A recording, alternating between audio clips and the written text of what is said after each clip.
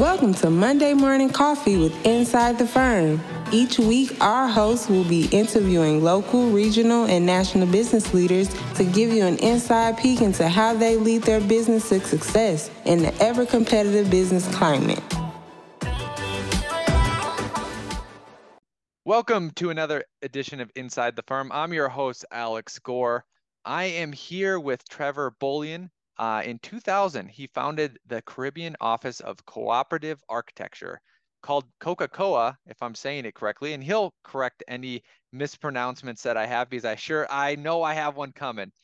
So this was in Grenada, where he is originally from. Under his leadership, the firm went on to become an award-winning architecture and planning consultancy, with successfully completing more than 30 residences, commercials, and institutional projects, including Grenada's new House of Parliament.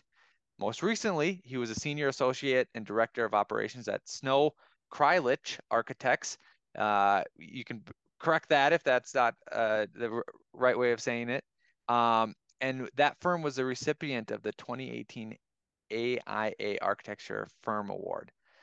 Then at Dunwoody College of Technology, he became the dean of the new School of Design in college. Trevor, welcome inside the firm. Thanks, Alex. That was a mouthful. There's like a lot of really tricky names in there. I didn't think about that. Yeah. So is the name correct? The two architecture firms. So Snow Kreilich is the name of the firm that I was at before this position, and then we refer to the firm as Coco. Coco. It's spelled C-O-C-O-A, yeah. Yep. And then it's Julie Snow, right? Julie Snow's firm, correct. The firm that she founded, and then is with Matt Kreilich, who's the partner. Yeah. The amazing work. Actually, both firms do amazing work. So congratulations on all of that. Could we just rewind the clock, and what's kind of the relevant parts of the stories of you growing up in Grenada and deciding to become an architect and getting into starting your first firm? Oh, sure. I mean, I think that so I went to college in New York City. I went to City College in New York. And worked for a couple of years, then went to Harvard GSD and came back to New York and was working, right? So I'm working in a firm like so many young people. At the time, the economy was reasonably good, and we're all trying to get ahead, right? Like I think felt like everybody was trying to like either move to a firm that was maybe slightly more prestigious, or move to a firm to make slightly a little bit more money. And I was definitely in that category, really trying to think about like how do I break out of the pack. And my cousin Brian, who's a graduate of SciArc, had moved back to Grenada. And I'd just been talking with him, like, hey, like, how's that going? And we started talking about like, hey, maybe we should try to do something. And so we did. We totally on, just on gut instinct alone. We had no clients. I cashed in my chits. I cashed in my savings. I purchased a plotter, computer. We rented an office space. Yeah. And we went at it. We just kind of, we got one of our first clients was just somebody we met at a bar, and they were like, they lived on a boat, and they were like, hey, we're thinking of leaving the boating life behind, and we're gonna build a house. And we're like, great. And Brian met them. He came back. He's told me about it, and I was just like, okay, like we had no phone number. We had no, you know what I mean? Yeah. Like, is this thing real? Like, you know what I mean? And then they later on they came and they stopped by the office, and we got that done. But yeah, that was sort of my impulse for starting my own firm with my cousin Brian. Did you have an office in like one of your houses, or did you guys rent a space? So we rented a space. Like, so when we decided to get it going, we got the business cards and all that stuff. And like I said, I purchased the plotter. But we were at home for about a month. But during that month, we were looking for space. And so we found a space, on the cheap. We were so like fearful of like, what would happen if it went bust. we we really did a great sell job on convincing an interior designer who was also doing their own thing to join us. Just, not to join our firm, but to like share space with us. Yep. And so the three of us, we had this little office space. Yeah, that's how we got going. And then once you got the office space, got that first client, who, like sometimes everyone's sharing everyone's role because you have to do everything. But was there one of you was a marketer, one was a designer, or how did you specifically go across? Like, did people just walk in? Did you put a sign up that says architects? Architects here. We did. And so I'll tell you something. You sometimes you get incredibly good dumb luck. Sure. So the place that we set up in Grenada is a street called Lucas Street. And the beautiful thing about Lucas Street is that it's close to the courthouse. And most lawyers have their offices in Lucas Street. Well, we often would have people who were on their way to complete the sale of deed for their land, literally leave their lawyer's office and swing by us and be like, oh yeah, we just purchased this property with the intention to build a house. And and then we developed a little bit of a relationship with some of the lawyers where they would recommend us. And so it was just like I said, totally dumb luck, but that was definitely one of the things that helped us out in the early going. So would you say if you would have put your office somewhere else, it would have maybe been a harder slog? I think so for sure. Wow, that's a great. I'm trying to think of should someone open their architecture firm right across from the planning department? Yeah, something like that. Yeah. And because I was thinking okay, where are all the real estate agents located? But they're at home, they're all over the place. The planning department, I'm sure a lot of people, I'm thinking about Denver, right? They walk in, they're just a homeowner or someone, and they're naive in the most beautiful way possible. Mm-hmm. And they walk in there and they realize, holy cow, this is a nightmare bureaucratic system I'm heading into. Walk out dejected, see a sign of architects, and then okay. I'm going to talk to Lance about this. I know someone who owns a building in the parking lot. Awesome. Yeah. Up there. So sorry to sidetrack this, but you got me going. Was that your main thing? Did you then at that point or later develop, was it initially a website or did that come later? I'm going to share my screen here just so people that are watching on YouTube can see. Because right now it's a beautiful website. Oops. Beautiful work. Did you start that right away, or was that after you had some breathing room? No, that's the firm we started right away. I'm not seeing the website though on the screen. Oh, there we go. Yeah, there we go. It was on the right. Yeah. Okay. And so, when I relocated to Minnesota back in 2016, Brian, has kept the firm going. Yeah, fun stuff. Yeah. Awesome. Great firm. Why did you go from Grenada to Minnesota? Some people would say the weather is different. The weather is a little different. I meet so many transplants now that I'm here in Minnesota, and out of curiosity, and I think a lot of people ask me the same question, like why did you decide to land here? And the short answer is almost always the spouse. And so my wife is from Minnesota. Her parents needed a little additional support as they started to age. And we felt that we wanted to be able to be there to support that. So that was the thing that took the scales. Awesome. Then you got a job at a firm here. It's a mid-sized firm. What was your role there? What are some challenges of, like a small to mid-sized firm that you see that I think a lot of people are struggling with? Yeah. So I got to the firm when the firm was I was maybe employee number 19-ish. The firm had experienced some pretty rapid growth.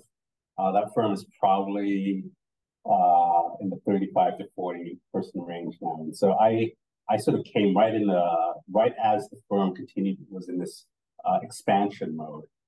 And I wasn't initially hired to do operations.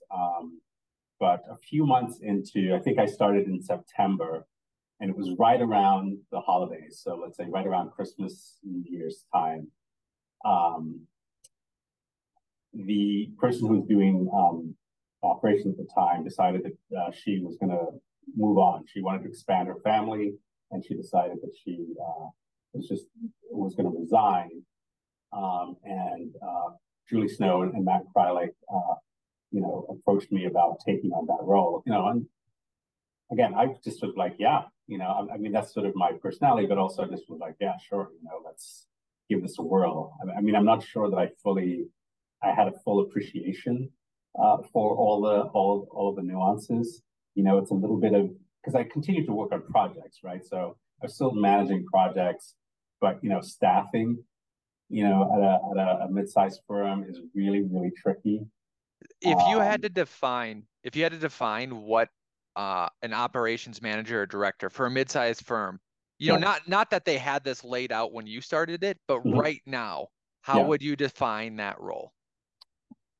So, one of the ways we used to talk about it a little bit was like the manager of the project managers. Right? So you've got all the projects that kind of all sort of running, and they all have their own life. But somebody needs to kind of make sure that they're all tracking the way they should be tracking for the global bottom line, global cash flow, right? And so there's an aspect there.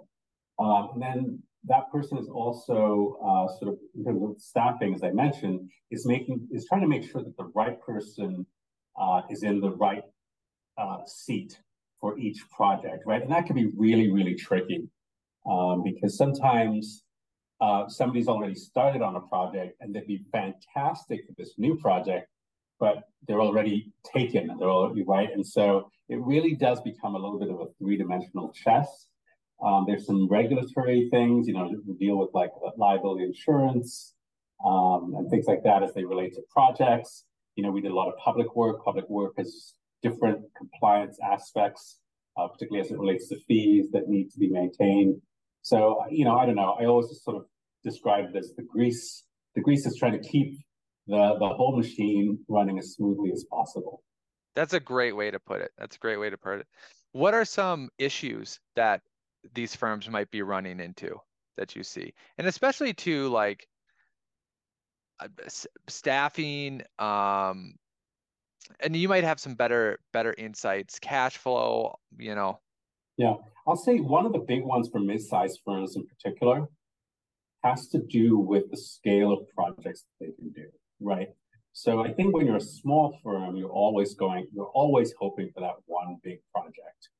That, if we could just get that big project, that multi-million-dollar project, those big fees, that's going to, the design is over 2 years, and that we could really kind of, and I think that when you hit a mid-sized firm, you typically start to get a couple of those projects, right? You typically have 1 or 2 in the firm at any given point in time. The challenge really becomes when those projects, sometimes if they're developer driven, they go on hold, or there's a long review process. So if you're a 30-person firm and you've got these 2 projects with, like, let's say they've got a 6 to 8-person team, 1 or 2 of those things go on hold, and your whole financial model is turned upside down. Like the really big firms have a dozen of those, so they can take that buffer much better. But those mid-sized firms, that's a real challenge. So you're big enough to get some of the big work, but when that big work kind of hits a bump in the road, you really, really feel it. And I think that's really one of those really, really big ones. I think that's huge because I think that's the fallacy that a lot of people have is like, hey, I just need those big projects, right? Yeah. And I want to get more of those big projects and I want to get rid of all the little ones, which I totally understand. It makes complete sense. But your point is spot on the nail. What are you going to do when you have a firm of even 8, Yeah. and you have one big project and you only have 2 or 3 very small projects and that big one stops. Those little projects aren't gonna, payroll comes every month or twice a month. Every month. Yeah, yeah. You know, we were talking earlier before we started recording about the '08 recession, and we Coco as a firm, I believe one of the things that helped us get through that was that we had a startup mentality, right? We fairly quickly got into the position of being the number 2 firm on the island. And the bigger firm on the island was getting a lot of the projects that we really wanted, a lot of these bigger big hotel resort developments, sure. Right? They didn't do as much little work, like, hey, I want to do another addition to my house. And we always had that sort of startup mentality where we were taking anything that we could get, because we just had that mentality that we're getting started, we're getting going. And when that recession hit, all those big projects went on hold. Yeah. And the only thing left were these smaller projects. And I think that larger firm was known as the folks with the big stuff, and they would never touch the little stuff. And so even people who might otherwise have been inclined to maybe go to them just felt like, well, they don't do that big stuff. So they don't do little stuff. And so I felt like we were able to really stabilize the firm during those really bumpy periods because we continued to do a lot of the little stuff. And we were still well equipped to do it. Yep. And I think too, then circling back to that, kind of operations manager is necessary to know to kind of balance out what's happening at a firm. When do you think that's necessary? When should a firm pull the trigger on having an operations manager? That's a really great question. I mean, I would say that once you hit about 20, and again, I was in a role where I was doing that, but I was also doing projects, right? So I was still running projects. I mean, I think a lot of firms just think, oh, well, we can't afford the overhead, right? I mean, I think that's always that big. Like, we can't just have a person who's sitting there and that we're, other than like marketing. And I would say that the same thing for marketing. I don't think it's a coincidence that Snow Kreilich saw growth when they finally were like, you know what, we should probably have somebody dedicated and focused on just going out there and responding to RFPs and doing that. And they did that probably around that 15-person mark. Yep. And that's what precipitated really that growth. It's crazy. Yeah. Looking and chasing projects gets you projects. Yes. Exactly. Groundbreaking thoughts right here inside the firm. But I think when you're a startup, you're so hungry. You're so scared of overextending yourself that you won't be able to. I remember when we hired our first employee, and we were sweating buckets. This idea that we were going to have to pay this person, every month after month, no matter what, right? And our productivity went through the roof, right? Because when you're just starting out, when you're doing working drawings, you're not chasing new work. And when you're chasing new work, nothing's happening on that project, right? And so all of a sudden, just having one person who all they did was production, it was like, it's obvious in hindsight, but in that moment, we were so scared of the responsibility of having to pay somebody. And our productivity just went through the roof. Our cash flow improved. And it was just like, duh, why did we wait so long? Yeah. I want to transition. You're the dean of the, is it called the New School of Design, or is it just called the School of Design? School of Design. Okay. There is I forgot what it was. Yeah, the new school. Yeah, in New York. So didn't know if you were doing that, the new school. So we've been talking about business a lot, and almost because of the firms that you worked at and kind of throwing under the rug, design, because I think school teaches design the best because you're in competition with your students, you have a professor that critiques you. And I think teaching business is the hardest, and teaching code is the hardest because I mean, there's just so much nuance to it. It's hard to be sticky with that information. You know, when you design, you draw something, there's an effect. There's an effect on the renderings. When I say something about business, there's no feedback loop with the student. Like you can just Yeah, make up, hey, you're going to make more money if you hire someone after 10 people to go after more work, you know. Um, but I still want to ask this question. How how are you how, how are deans and other people thinking about business in a school of design? And I haven't even asked the question like, is the school of design just architecture? Is it other things involved? But I'm sure you've been around the block enough you've been to colleges, you've been to multiple different colleges. Uh, How do we integrate and how much should we integrate business into these design programs? so the School of Design that I oversee has a interior design department, graphic design, and architecture. So we have three disciplines represented, and all of them, of course, have some sort of business curriculum related to the sort of the business of making stuff, right? That we do. I think where we have gone wrong is that we have, I think, rightly um, uh, put emphasis on studio, on design studio. But we've really done a disservice by treating all of the other classes as kind of throwaways. They're kind of like, I think a lot of schools treat them like, we need them to stay accredited, but really you should just be focused on studio, Yep. right? And to Uh, to prove that point, I believe that I was a good design student. My roommate, um, we were going to one of those throwaway classes, right? yeah, And he looked at whatever I was turning in, and he goes, man, when you care, you really care and do a good job. And when you don't care, you do crap. yeah. And I was like, well, you just called my work crap, but I guess I'm good at studio, so Yeah, right, exactly, exactly. And I think that's really that needs to change. Um, you know, I believe that our students could walk and chew gum at the same time. I think that just based on my experience, I think students want uh, a bigger understanding. I think they want a little bit more of a real world understanding. Right now, I'm teaching a class called Integrative Design, where I'm working. I have structural engineer coming in. I have a sustainability consultant coming into my studio class. I have a detailing expert coming in, mechanical engineer coming in.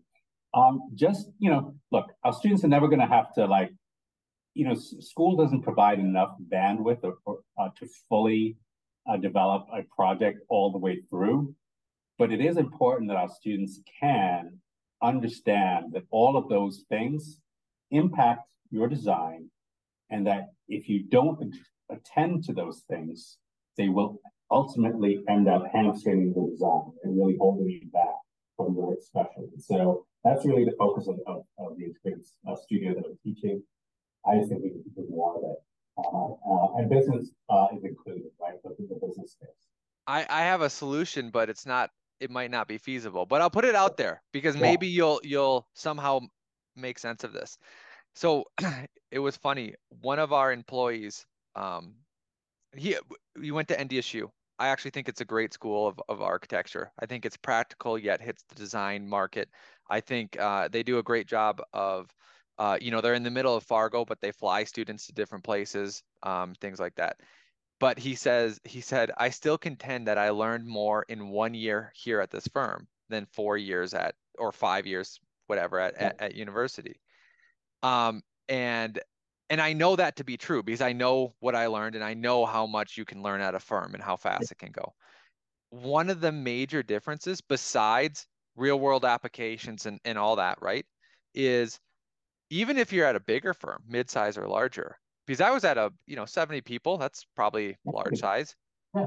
Our project team had like one lead and then two co-leads, right? And then there was probably like four of us under each co-lead. So like the feedback loop is like a 1 to 4. relationship. Now, the problem though is you get a professor to have a studio. That professor has to lay out, hey, what are we doing here? All the ground rules and all that. Somehow you would need like 4 other adjuncts or other people to literally every week check in with those students and be like, okay, now we're going to do this detail. What about this thermal break right here? And the clash is probably actually going to come between the main professor and the other ones. And why it needs to be structured like that is because you can't have in a studio, you can't have you can't convince 5 other professionals to come up with a whole curriculum, to do all the grading and stuff like that. You could convince them to say, hey, once a week, you know, review the student and get into details and all that. And then you got to pay them. But I mean, that's the difference is like you've been working at firms like that.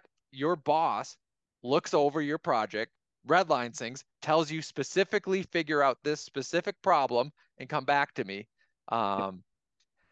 So if you could just recreate that and somehow make it affordable.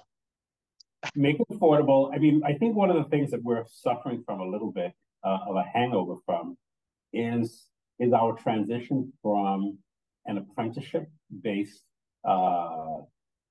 profession to one that's largely taught now in schools. And I think there's some attitudes that still are still pervasive, right? So, for instance, you know, we do find a lot of schools that say, "Hey, you don't need to worry about all that, you know, that thermal break you just mentioned. Oh, you know, all that stuff. You're going to learn that in the profession. So while we're in school, we're just going to do design with a big D, right?" Yep. Well, the truth is, as somebody who is running a firm, we're not really set up to be teaching firms. We're set, our profit margins are not robust that we can be like, hey, we can bring you along, and you know, we're really trying to have people hit the ground running to the extent possible, right, and be productive members of our teams right away. And so we still have this little bit of a chasm between the two. And one of the things that I try to do with Dunwoody is we're really trying to give students some of the things that they need so that they can hit the ground running, right? That they can land and be like, hey, we can be a productive part of the team on day one. And I'll give you just a tiny example. Like I spoke to a firm leader maybe about a year ago, and I was telling her how every student at Dunwoody gets a laptop fully loaded with all their software. It's part of the tuition. You know, they get Bluebeam. She goes, Bluebeam, wow. She said, I hired somebody the other day and they had no idea what Bluebeam was. And I said, well, you know, that's one of the things. Like one of the things that we did is we thought, well, if people are using it in industry, we should at least expose our students to it in the classroom. So it's not, I mean, Bluebeam, there's nothing sophisticated about Bluebeam, right? Right. But it's one of the tools of the trade. We feel like you should know what the tools of the trade are. So when you get out there, you're not working from a deficit, that you can just jump right in. Yep. Awesome. I love this discussion. Thanks for everything. Is there any topic that you want to make sure we touch on? And is there any sort of, if any students are listening, anyone thinking about being the profession, or anyone who wants to reach out, where should they go to get a hold of you or the college?